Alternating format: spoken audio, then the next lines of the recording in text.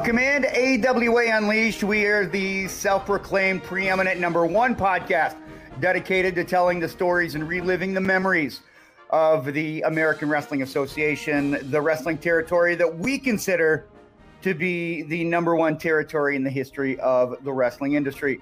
My name is Chris Tubbs, but let's bring in the other two. Let's bring in Mick Karch and Polish Show. And before we get going, Mick, I got something you and I need to do. Ready? Happy birthday to you. Happy birthday to you. I see your cat running away. Happy birthday, dear Polish Joe Chesbeck.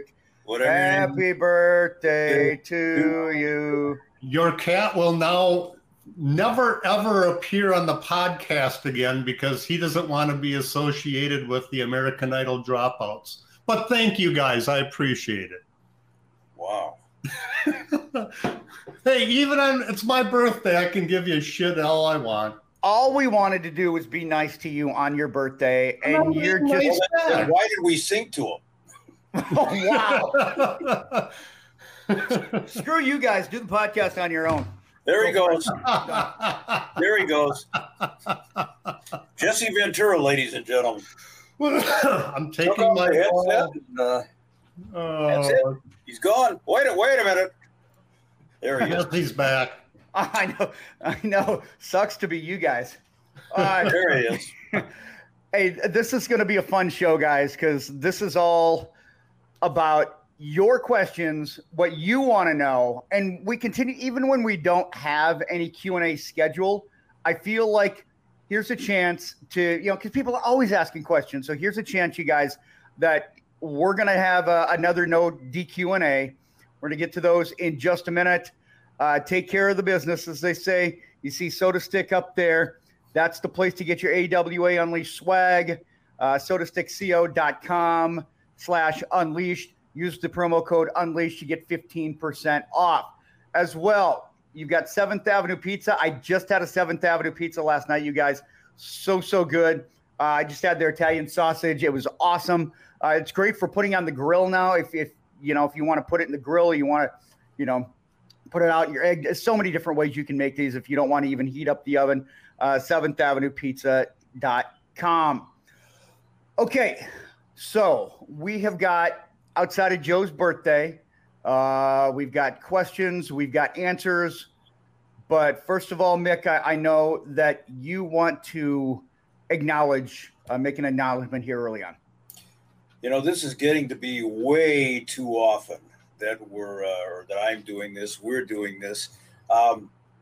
Another wrestler has passed, and one of the great lady wrestlers of the modern era, and even just a little bit before, and that is Peggy Lee Leather.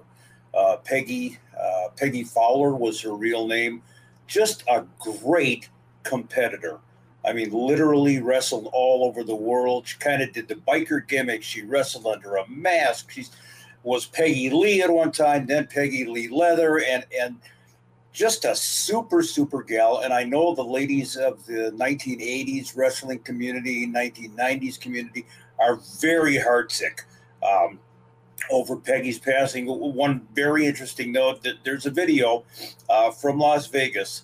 I did ring announcing one night when Peggy was coming into the ring, and I got in her way as I was getting out of the ring. And you don't hear her say this, but she whispered to me, "Will you get the F out of my way, please?" And I said, "Oh, yes, ma'am." And, I reminded her that last time I saw her a couple of years ago at Cauliflower Alley Club. But what a competitor. Her matches with Bambi for years and years on the circuit are very well known. So Godspeed, Peggy. Yeah, I had the opportunity to work with her at the Showboat on more than one occasion.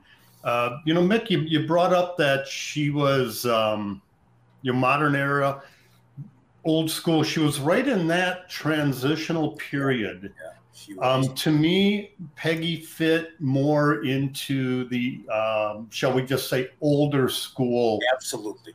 Her style, just everything about her. and she helped transition some of the next wave, the Medusa Michellis of the world. Great worker, very, very nice, very pleasant person to work with.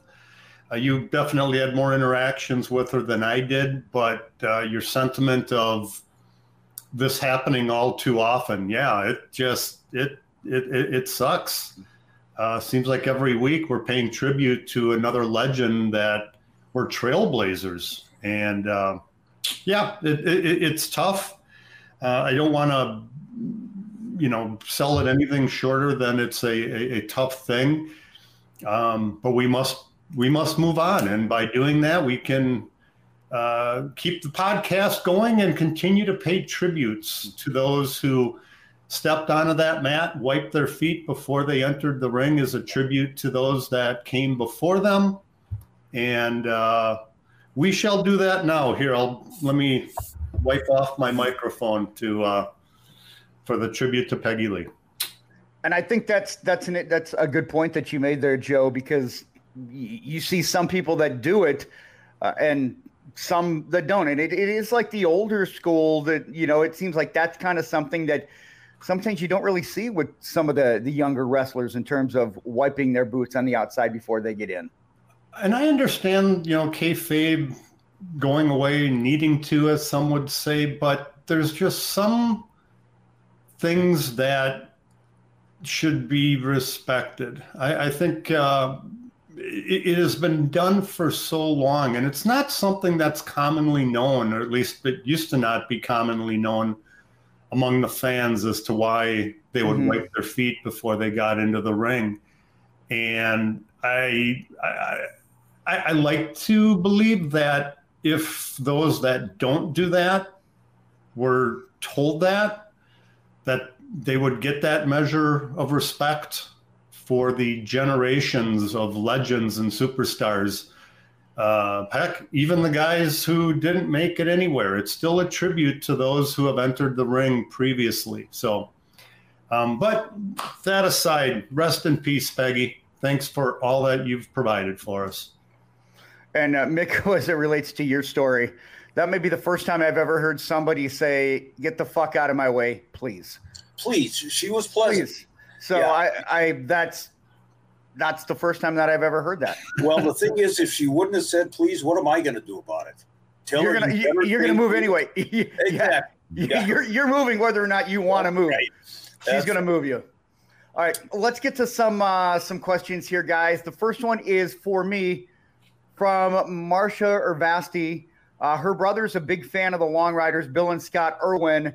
They were in the AWA in the mid-'80s. Did I ever get a chance to see them in person? If so, what did I think? Her brother says they used the old loaded boot story. I've known that they have used the loaded boot. It was part of their stick, their gimmick. I never saw them live, but everything that I've seen from them, they just the wild, crazy, unpredictable bikers.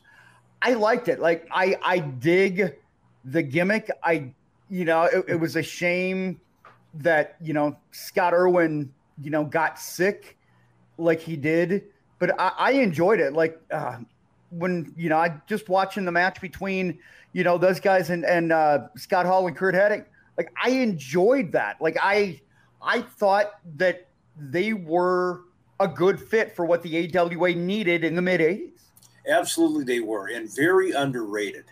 You hear about the Road Warriors and the High Flyers and Ventura and Adonis, but the Long Riders were great. And that loaded boot gimmick, that old tried and true load the boot, it's worked for forever. And yeah, as you said, very, very sad that Scott, that's Scott on your right, ladies and gentlemen, left us early. Scott and Bill, the Long Riders, wrestled, of course, as the Super Destroyers, the masked tag team down in the Texas area. Great legends, both of them. Wild Bill is still around, one of my favorite guys in the business. And, I agree with you. Very, very good talents. I feel during their run, as a fan, because Scott, and if I'm off on the dates, I'll apologize, but Scott got sick shortly after Wrestle Rock. And it was very early in my career with the AWA. So I'm reflecting back, I guess more as a fan when I say this, that to me, the Road War or the Long Riders were the only team in the AWA that I thought had at least a chance at beating the Road Warriors, that they matched up the best with them. They were like an evil version of the Crusher on motorcycles. Yeah. You know, bar going, beer drinking, just wild bad boys. Tough guys that would like to fight. Exactly. And so that's why it felt that, to me, they matched up well with the Road Warriors. And sadly, Scott got sick and left us way too early. But Mick, you're right. They were underrated, severely underrated. If you take a look at their whole body of work, they deserve a spot at, near the top of that tag team list in the AWA. Absolutely. All right, let's go to the next one here for you, Mick, from Tom Badnow. Longtime fan here. One of the guys I remember that wrestled on TV a lot was a guy named Cesar Pavon. I think Marty O'Neill introduced him one time as Always Ready. Do you remember him? And is he still with us? An amazing story. Cesar Pavon was one of the guys that would come in from the Milwaukee area, along with Angel Rivera and Armando Rodriguez, all the guys that were familiar to AWA wrestling fans. And he would come on TV. I never saw Cesar win a match. There he is. And what's amazing about Cesar, if he's still with us, and I believe he is, 94 years old at last check.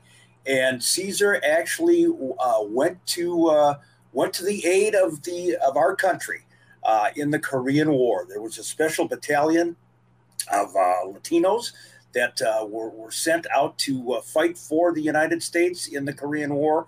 And he's a true hero. And he's trained a lot of wrestlers over the years. A lot of them got started in Milwaukee. And Cesar, hats off to you, especially at this time of the year. And yeah, I hope he's still with us. But again, at last check, 94 years old. God bless him. He survived Korea. He survived selling, shall we say, in the AWA. Hats off to you, Mr. Pabon. Yes. All right, the next one for you, again, Mick, from Walt Anderson. Towards the end of the AWA, Larry Zbyszko and Mr. Saito traded the belt back and forth. Looking back at the roster in those last days, was there anyone else who could have sold tickets as a champion? I looked at that roster, and Joe, you were there. I don't think anybody was going to sell tickets for the AWA, first of all, at that point. I mean, the Rochester TV tapings, I think, are proof of the pudding. As I looked at the roster, the only one that I could think of that maybe would have had a chance would have been Sergeant Slaughter.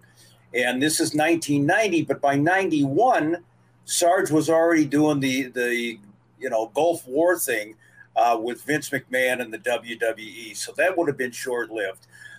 Baron, at that point in his career, well on in his career. Otherwise, you're getting down to the not the lesser talent, but I guess the lesser known guys. So, I think, Joe, you might agree with this one. You look at it, and it really provides a snapshot of the AWA landscape right at the very end there. I think Sarge may have been the only guy. Well, I believe it was May of 90 when we did the last live event. I think it was, at least in the Twin Cities, Twin Wars. And again, if I'm wrong, this is what I'm remembering. So, Zbyszko had the belt, but if I want to back up maybe a year, go back to 89-ish. One other name that what you had said, Mick, nobody's was going to sell tickets for the AWA at the time. The end was near. It was on life support. Hulk Hogan could have come in and not revived the AWA at that time. But there's one name that I thought at the time that he was somebody who was going to have a good career was DJ Peterson. I thought he was a good worker, really good worker. I thought that his promos were good. He's still a little green. If he'd have had a little more time, he might have been able to run with it. And you look like Daniel Boone now with the shadow hat behind you there, Mick. Ernie the Cat Lad has made an appearance. So when it comes to DJ Peterson, any concern, guys, and I mean, we're looking back at it now, hindsight 2020, but could you have said that was, maybe kind of building off of what Crockett was doing and what they had with a Magnum TA? Because I feel like the look was very similar. It was. I mean, that's a good point. And when DJ came I don't mean to ask so many questions. Sorry. No. Oh, yeah. You can't. Your questions add nothing to the podcast. I want you to know that. Okay. But we'll talk about that sometime because anyway, DJ Peterson, he actually kind of got thrust into tag team stuff early on. Along with that Master of 1001 Holds, JT Southern. Initial shock. The initial shock. Great. But then DJ, of course, got into a program with Kevin Kelly, and then he got into it with Medusa a little bit. So he kind of a little bit of an offshoot. And, of course, one half of the former AWA World Tag Team Champions at the very end. But, again, Joe, I think you and I agree there would have been nothing at that point that would have even filled up one section of the arena in Rochester. It was all over. So, and again, with Sarge at least had that worldwide recognition. But again, time frame wise, he was headed out east, and that was that. Yep, I agree, 100%. All right, guys, let's get to the next one here. This one kind of concerns me from Lane Peller. This is for both of you guys. Did you ever try Vern Gagne's? And I don't know if somebody added this, but I see the words great tasting protein powder. Let me tell you about that. I think you've got a still shot, don't you, Chris, of the label or the can or the I do, yes. Bottle or whatever. I'm surprised that somebody would have said the words great tasting, but I mean, I never had it, but why don't you guys kind of take me through it? Well, chocolate chalk, I think, would probably be a good definition. I personally had one sip of it. It was a protein drink. This was way before the market was glutted with protein drinks. Vern had his vitamins, his Geraspeed, Geralac, Protein Power Pack, Ziggity Hoo 12, and Dynapower. And Dynapower, George Gadaski, I think, said it best. He said, one time I tried that stuff, and for some reason I got the worst cold and diarrhea of my life. So, if you can believe George Scrap Iron Gadaski. And I got to tell you, when George said that, this is at the TV studio. He's behind a curtain as Vern is doing a live commercial. And I heard George say that. So I don't know if Vern heard it on the other side of the room or not, but Vern would always say, you want to be a champion, take it easy, take it, go straight ahead on the Dynapower plan. Well, whatever. In my younger, dumber days, I probably put some stuff into my body that, no, not probably, that I regret. But I never did Dynapower, and that was the limit, huh? You'll do all those other things, but you won't do Dynapower is the line. Well, the man ate paste and he sniffed glue, but he would not do Dynapower. Hey, what's wrong with a few paint chips and I'm still here. But I never did the Dynapower. But it was also, when that came out, that was I was much younger and I didn't need the Dynapower. Although I will have to admit, I have an older brother who really got into lifting weights when he was in high school. He's 8 years older than me. And I remember him using some protein powder. It wasn't Dynapower. And I do remember asking him why he wasn't using Vern Gagne's Dynapower. And he didn't have an answer for me. He just goes, this stuff was cheaper. That was pretty much it. And I was probably 6 years old. I didn't know any better at the time. But no, the George Scrap Iron Gadowski story is about the closest that I can get to an end result from what apparently was not exactly a healthy protein powder. No doubting George Gadowski. Hey, it's a testimonial. You're right. Hey, in testimonial. In testimonial.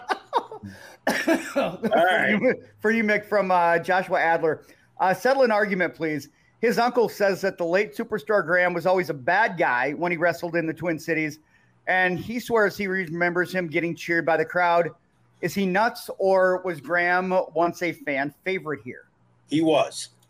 Billy started out, of course, as a heel here in the AWA, flamboyant to a fault, and he feuded with just about every mainstay babyface that there was.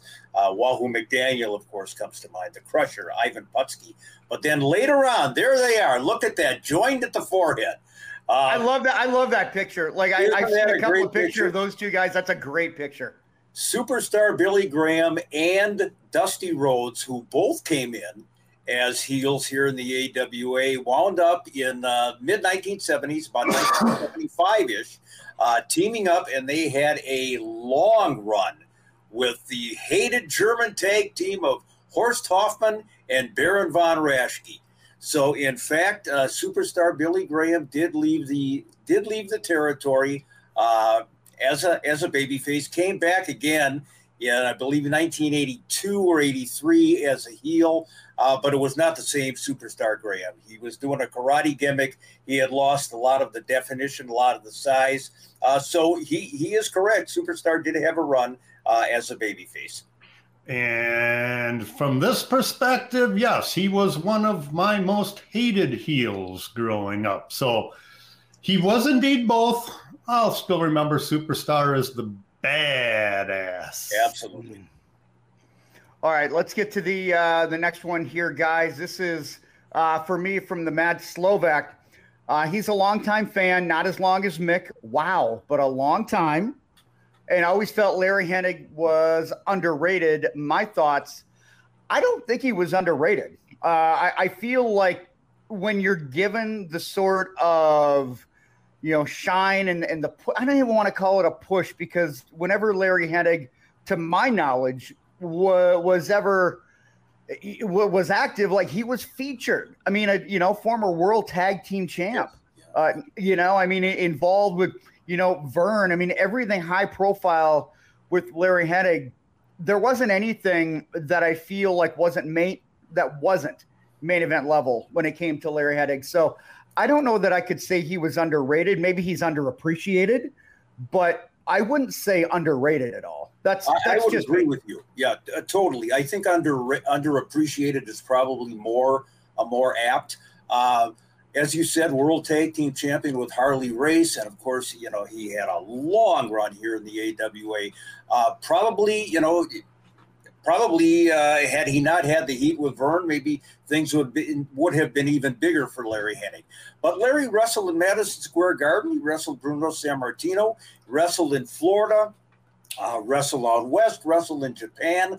I think with Larry's passing, I think his legacy really came to the forefront. Yes. People really appreciated just how good this guy was. And it's so sad that it gets to that point that somebody passes and then you kind of take them for granted, right? It's that saying, you don't know what you've got till it's gone, and then Larry's gone and you're like, oh my God, this guy did so much. I mean, he meant so much to this company and was such a high profile figure. Yeah, absolutely. And as you said, sometimes, unfortunately, it takes somebody passing to really appreciate just how good they were. You look at some of those Larry Hennig old-time promos. Larry delivered the goods. I mean, Larry sold tickets. He was a legitimate tough guy, and I would agree with you, Chris. Not underrated, but underappreciated, I think.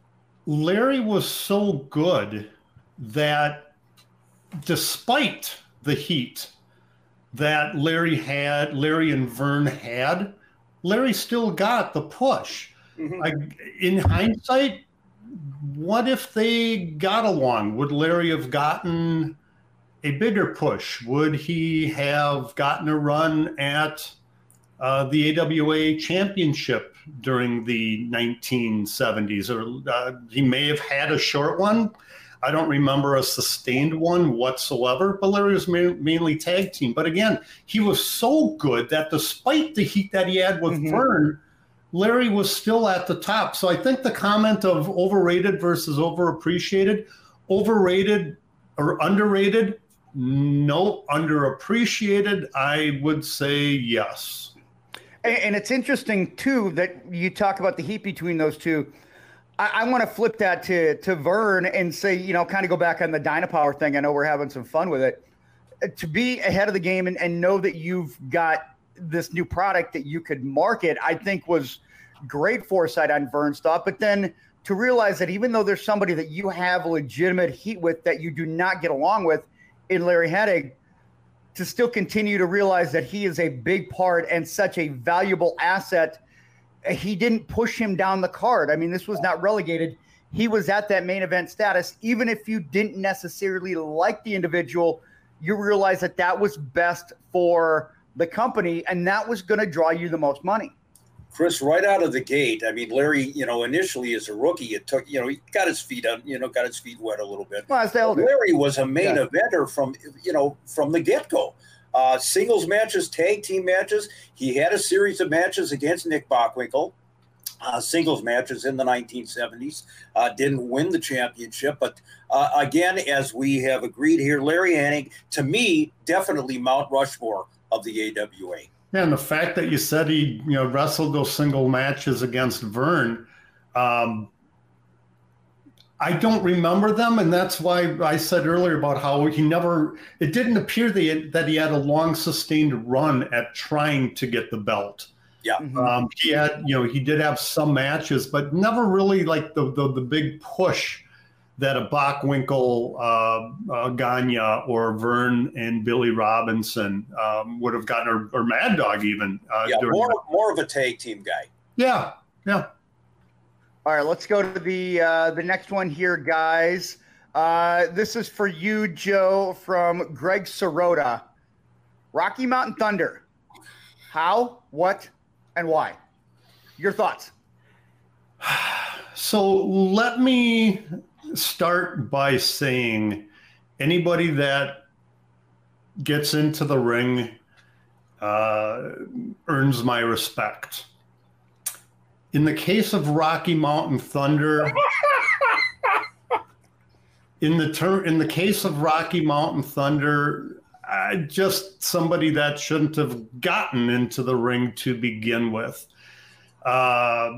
Stiff as hell, as bad a match as I saw matches with Rocky Mountain Thunder that were on par with the Giant Baba and Bulldog Bob Brown Wrestle Rock match. Oh my God! And that, which was like one of my favorite lines. Who is a Giant Baba and what? No, who is Bulldog Brown and what is a Giant Baba? I believe was your line.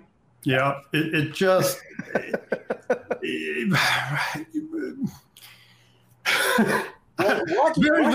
He hurt people. I mean, he was so unskilled that he hurt people. Thus, I believe the promo picture of Potato, yes. Yeah.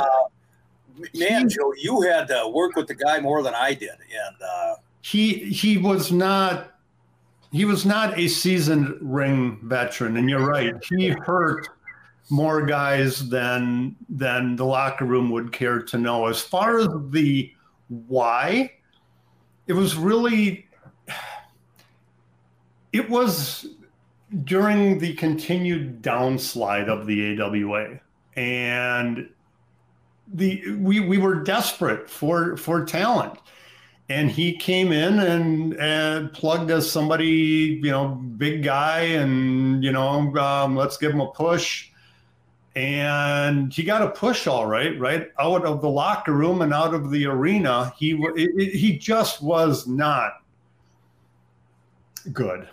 You know, as strange and as silly as it sounds, Chris and Joe, I think Vern was looking for a big guy still to replace Hulk Hogan. He tried it with Silo Sam to replace Andre. He tried it with Rocky Mountain Thunder. It just never worked. And sometimes it was really, really bad, real bad. And this is one of those times. And another name, I mean, all of the names that you threw out there are horrible big men. He did try to make Scott Hall the next Hulk Hogan. Yes, he did. Yes, as he did. well. But, you know, he turned out pretty good. Well, Mr. O'Groton, Mr. Scallop, Rocky Mountain Thunder. Potato, by the way, that I think that was his best promo pick too. I believe so. Wow. Okay. For this is for the group from Trent James. Who do you think Hulk Hogan would have feuded with in the AWA had he stayed heel and Hulkamania not run wild? Oh, had he stayed heel? Who wants to go first? Yeah, if he had stayed heel. Because, I mean, there are two different ways that we can approach this, but Trent wants to know if he still would have been the villain.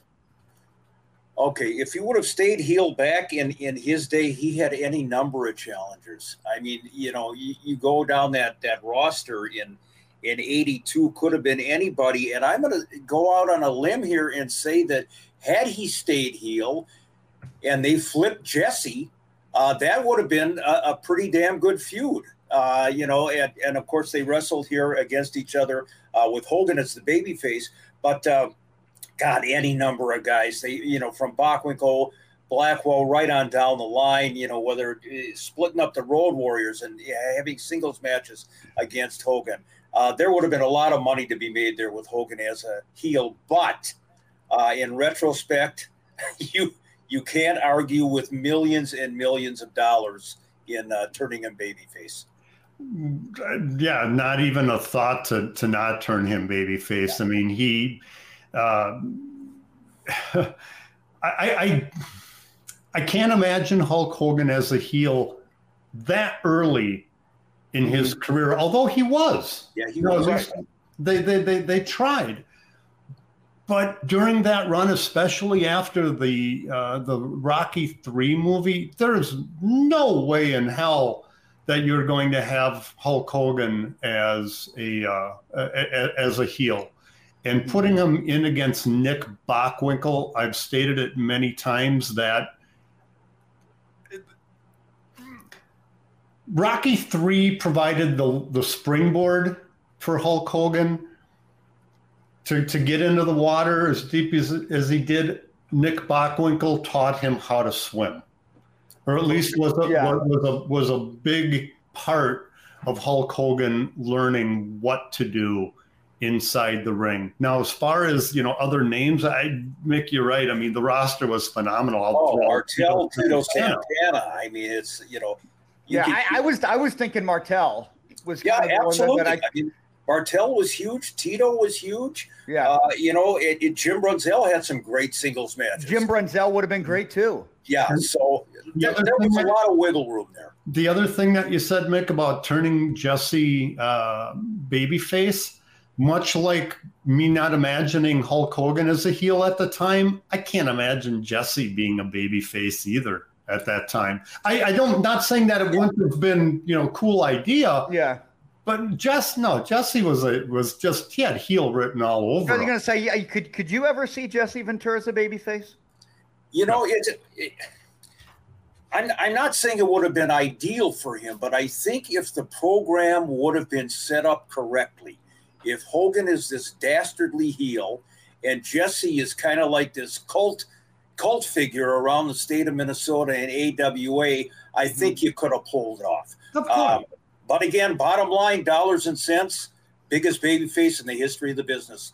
Hogan. All right, the next one for you, Joe, from Leo Hansen. Of all the AWA events you produced, which one was your favorite? Ooh. Wow, great question, Leo. You know, if I take everything together, I got to go Super Clash 3, albeit that was the to me, it was like the final nail in the coffin of the AWA, although it still survived for a couple of years after that. Super Clash 3, we did a rundown in Memphis, Louisville, and Nashville. Did that in about, I want to say, 4 or 5 days. It might have even been 3 or 4 days, where we made the circuit down there, came back and edited my ass off for 3 months, got all prepped for Super Clash 3. And while the event itself was nothing short of a disaster from a box office standpoint, I really enjoyed it, working with the other promoters, the David McLeans of the world, and the WCCW, Jarrett's territory from Memphis. That's why we went to Tennessee and Kentucky, I guess. It was a blast. I had fun. I really enjoyed working not only in the other territories, but with the other wrestlers, the Cactus Jacks and the Kerry Von Erichs of the world, Jerry Lawler, to have all of them under the same roof doing promos and getting everything scheduled. It was the most hectic, most chaotic, but the most fun. Great answer. I'm glad that you mentioned that, because as an outsider, we look at it and we have a certain view of it. But you being on the inside and working with all of the promoters, and you mentioned, the talent and kind of how hectic it was, how really rewarding it was from a work standpoint, and not necessarily, as an outsider like me or, people that have watched it. So the two completely different views. I find that really interesting. Yeah, well, the behind the scenes stuff is often different. Some may have thought of Wrestle Rock or something a little earlier, but I got to go at the end, go at the Super Clash 3. It, as I reflect back, and maybe a part of it was me during that time hoping that this was going to revive the AWA. Yeah. But 120 people in the audience on that wintry, blizzardly night showed me otherwise, sadly. All right, let's go to you, Mick, for the next one from Stanley Blackburn Jr. You posted a photo on your old school Facebook page of Dick Murdoch and Dusty Rhodes versus Nick Bockwinkel, Ray Stevens. You said that Dusty and Dick were the crowd favorites. Wondering, those must have been great brawls. What can you talk about with that? They were. I mean, they were great brawls. That's exactly right. You didn't have Luthez and Jack Briscoe in there. Although, of course, Nick and Ray could certainly wrestle. Rhodes and Murdoch, you got 4 heels at the time, but the crowd picked up in the corner of Dusty and Dick. And there is a picture from the Minneapolis Tribune, and I was at that show. And it's Bockwinkel and Stevens against Dusty Rhodes and Dick Murdoch. And the article says it all. At one point in the match, Nick was tossed out of the ring. A fan jumped up on him, and all of a sudden it spilled back into the ring, out of the ring with wrestlers and fans. And Bob O'Brien, an off-duty Minneapolis police officer, actually got stabbed. Thank God it was just a penknife and didn't do more serious damage. But in terms of actual in-ring riot, that is probably the number one for the Minneapolis area anyway. I know they've had shootings in Chicago and what have you, but it was amazing that Rhodes and Murdoch, as hated as they were, Nick and Ray were that much more hated that they inspired a fan to jump on Nick and lead into a full-scale riot. First thing that pops to mind for me was the old school entrance that would have been done that day with off-duty Minneapolis or St. Paul officers escorting the talent to the ring. And in this case, it was needed. Bob O'Brien, if I'm not mistaken, that was not the only time he was ever security for the AWA. Oh, all the time. He was a long-time mainstay of one of those guys marching out the boys. Yep, and again, in terms of match content, 100% brawl. Most of the time they went to a double disqualification or a no contest or that kind of thing, as you would expect. Of course, old school. You gotta keep that angle going a little bit longer. Yep. All right, the next one is for me, guys, from Elaine Strassman. This is one that I've been asked several times, and I'm kind of glad that she asked us. I've stated that I didn't start watching wrestling until the late 80s. The AWA was starting to fade by then, so my exposure was pretty limited. When I decided to do a podcast, why the AWA, not a different promotion? Here's really what it boils down to. I was born in 1975. So I did not see the heyday. I'm not going to sit here and pretend to know a lot of things that I did not see. I'm not going to come off as being an expert on something from the 50s or the 60s or the 70s. I'm not going to come off as an expert about anything because I'm not an expert. I'm a fan. And when I started watching wrestling was probably 86, 87, 10, 11 years old. And of course I had the WWF, the Saturday Night's Main Event, the Saturday shows on TBS with, the NWA and then WCW. I watched World Class, Global, everything that was on ESPN. And part of that, it was the AWA. And knowing that there was this promotion that was based out of Minneapolis, I naturally gravitated to it. And I gravitated to you, Mick. And it was just, to me, the AWA, just because I'm a Minnesota guy, I grew up in southwestern Minnesota. I wanted to know more about it because I didn't know the AWA in the late 80s. I didn't know that was the waning days. I mean, that was what I knew. I didn't know about the Crusher. I didn't know Bruiser. I didn't know Vern. I didn't know Larry Heddick.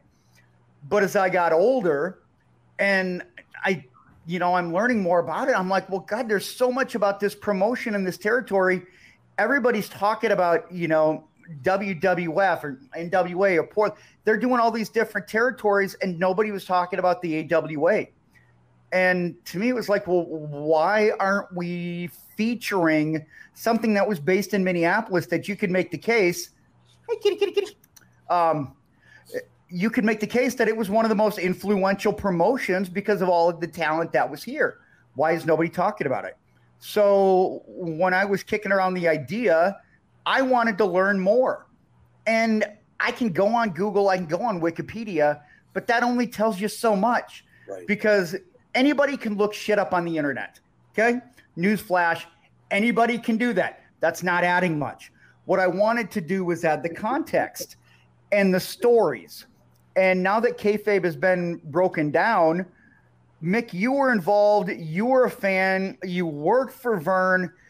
You were somebody that I instantly, and again, I was a fan of yours growing up. Here's a little inside baseball for everybody. I was a big Mick Karch fan, and I am a Mick Karch fan because I've gotten to know you as a person, and I love and respect the hell out of you. There's no denying that. We bust on each other, but you can give a perspective of the AWA that nobody else can.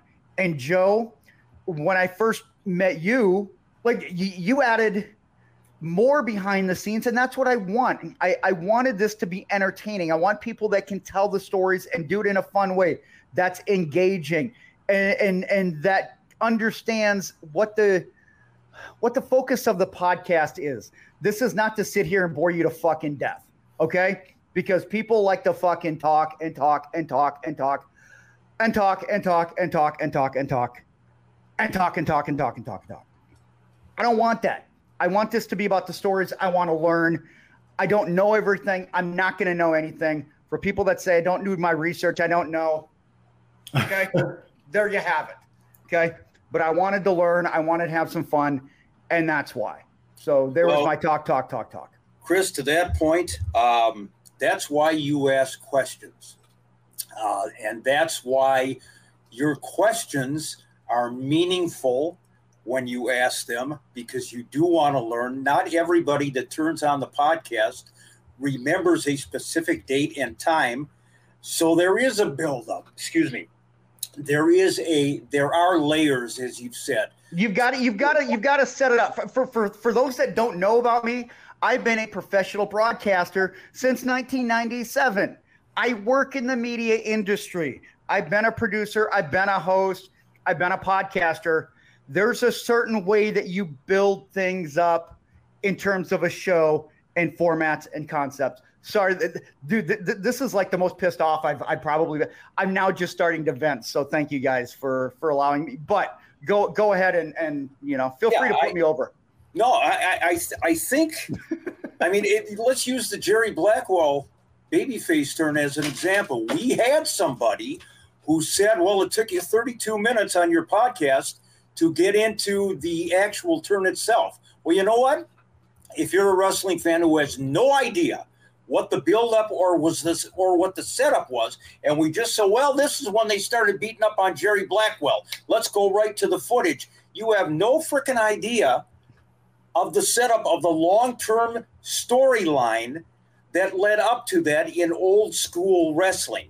So keep the questions coming. Chris, as far as the AWA is concerned, there's still an incarnation of the NWA out there. WWF in all its incarnations is still out there.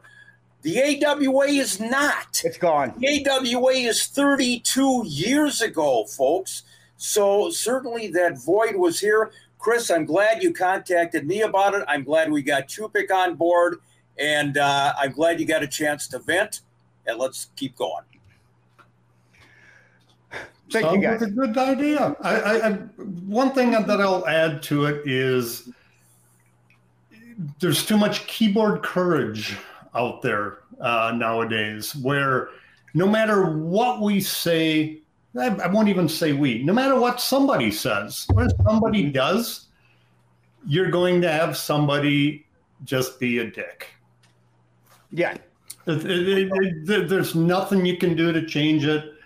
I just push them off, and it's like, hey, we're doing what we do. You want to tune in, maybe learn something, hopefully be entertained, then do it. If you are looking for exact seconds of what happened on what date and in this order and so forth, then go to Wikipedia. Hopefully we provide some form of entertainment for you. Mm-hmm. And if we don't, go check out another podcast. If you like what we're doing, come on in. Let's have a battle royal. Yeah, and we've got so many good people that follow us, so many people that love the podcast, and we love you guys right back. Like, this has been an amazing project, and we've got so many things that we are still going to talk about. Guys, I got one more. Let's jump to the final one. We've got a few more that we're going to get to maybe on the next one. This is I'm going to go down to number 15, you guys. This is for the group from Ray Gomez. Ask each of us this one. We got about 10 minutes left here. Of the AWA alumni, those that are still with us, who would you like to have on the podcast? Joe, why don't we go Joe, Mick, and then me? There are several that I could name, but at the top of my list, I probably got to say Shawn Michaels.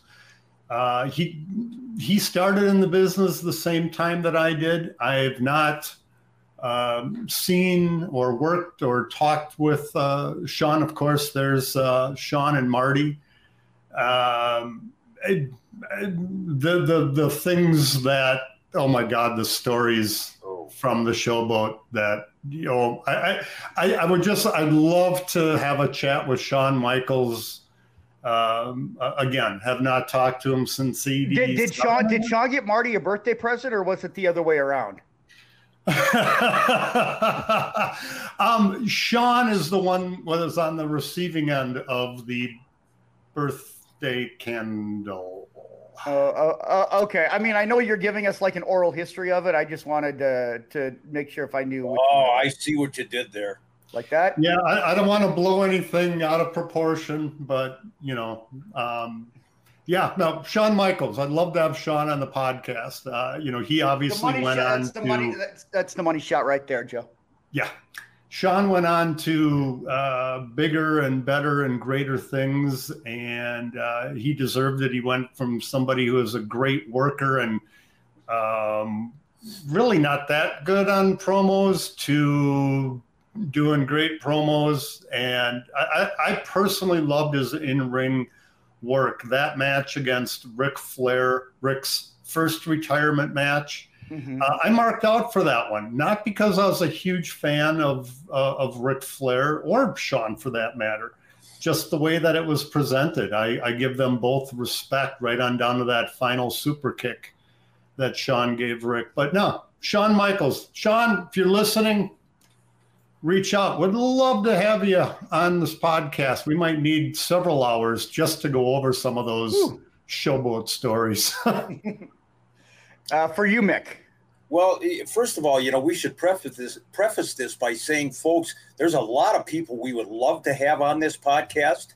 We can have a podcast about the people that we want to have on the podcast. Yeah. Exactly. But we can't in a lot of ways. If they've signed a deal with XYZ promotion, where they can't appear on another podcast, we're screwed. We can't do anything. And we have explored.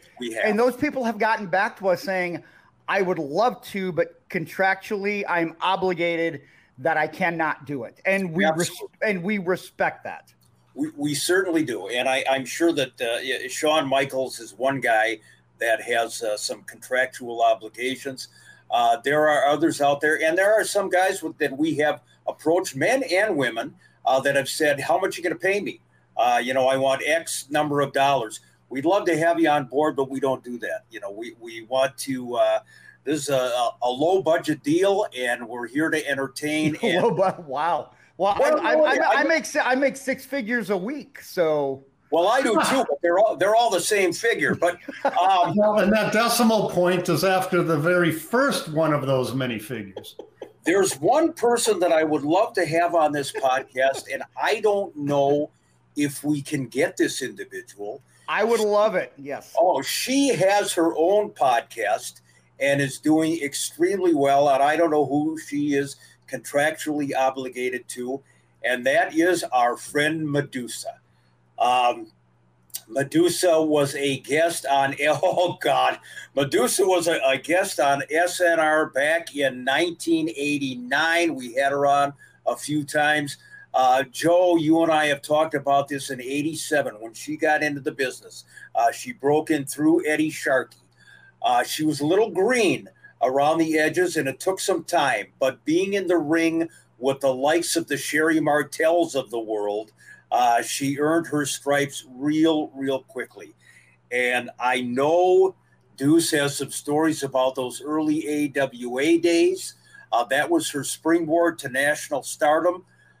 You got to say she did it on her own, though. I mean, once she was out of the AWA, massively over in Japan, and then of course in WWF as Alundra Blaze, and WCW dropping the championship belt in the trash can.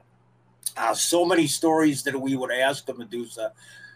She is an author. She's a singer. She's an actress. She does everything. She's a podcaster. She's a monster truck driver. Yeah, monster truck driver, media influencer, and everything she's done, she has excelled at. Everything. So, Deuce, I'm going to try to get a hold of you sometime and see if we can get you on the podcast. One of my favorite people in the business, period. And another one from the great city of Robbinsdale. There you go. Mm-hmm. My last one is going to be one that is still very, very much influential in the wrestling business today, maybe more so now than he's ever been. And ladies and gentlemen, his name is Paul Heyman. And I know he's a friend of yours, Mick. You guys had a chance to work together.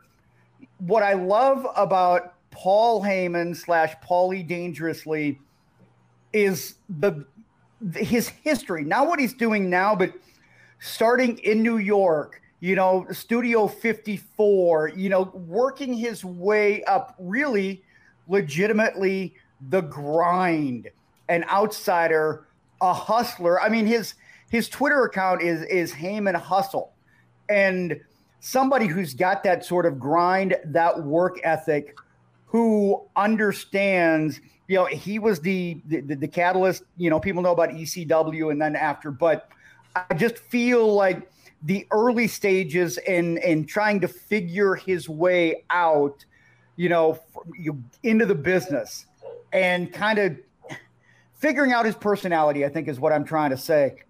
I just feel like there's so much meat on the bone in terms of like developing in a young Paul Heyman.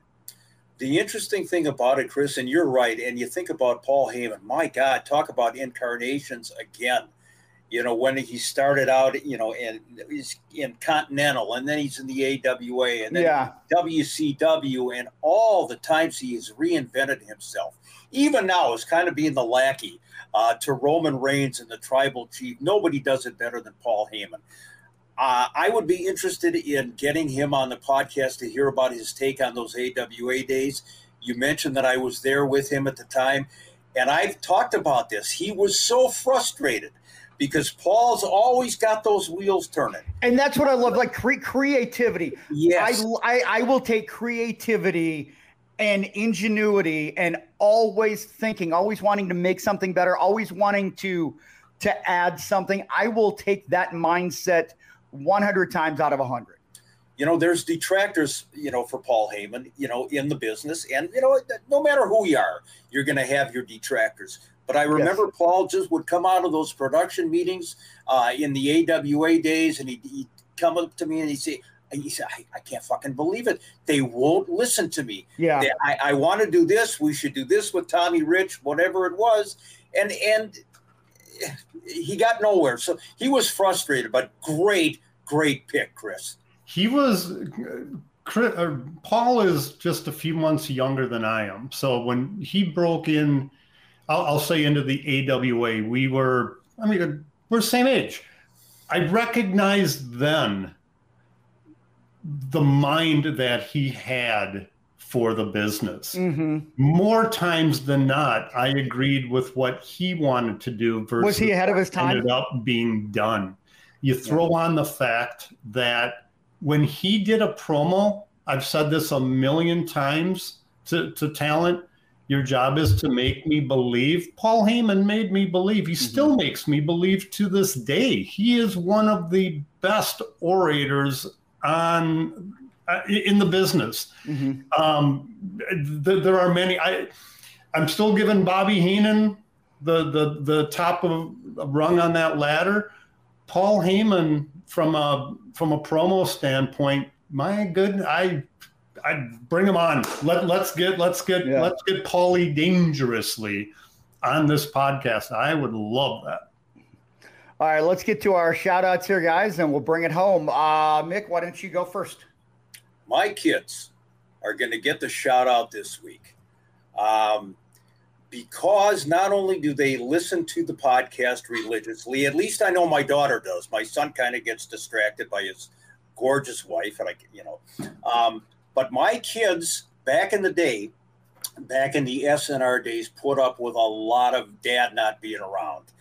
And, a lot of Saturday nights and Friday nights and Thursday nights where I wasn't there, but they have been and continue to be my biggest fans, my biggest supporters. Love them to death. And my long overdue shout out is to Brett and Michelle. I can't argue with that. I think you love your kids and they love you right back, Mick. Thank you. I appreciate All right. it. Family's a great thing. My shout out might be easy or cliche, but my shout out is to all of the veterans who sacrificed for our country. We had Memorial Day yesterday. This will be released during the week of Memorial Day, but to all of you, thank you very much. To all veterans all over. My dad was one of them. He didn't give his life for America because he was still back in Poland, but he served his duty as well. So not only a shout out, but a salute and deep gratitude and appreciation for all that they have done for us. And I'm going to go with one of our newest members of our AWA Unleashed fan page, Randy. I'm retired. Loves it, listens to it every week. So thank you, Randy. That being said, we got 30 seconds, guys. Anything else you want to add to this week's show? Not really. I'm just wondering where our residuals, where our checks are coming in. Joe and I had a long discussion about that, and you're the guy that writes the checks. So we're just wondering. We like the smell of burning rubber, so we're expecting your check anytime. How about some Dynapower?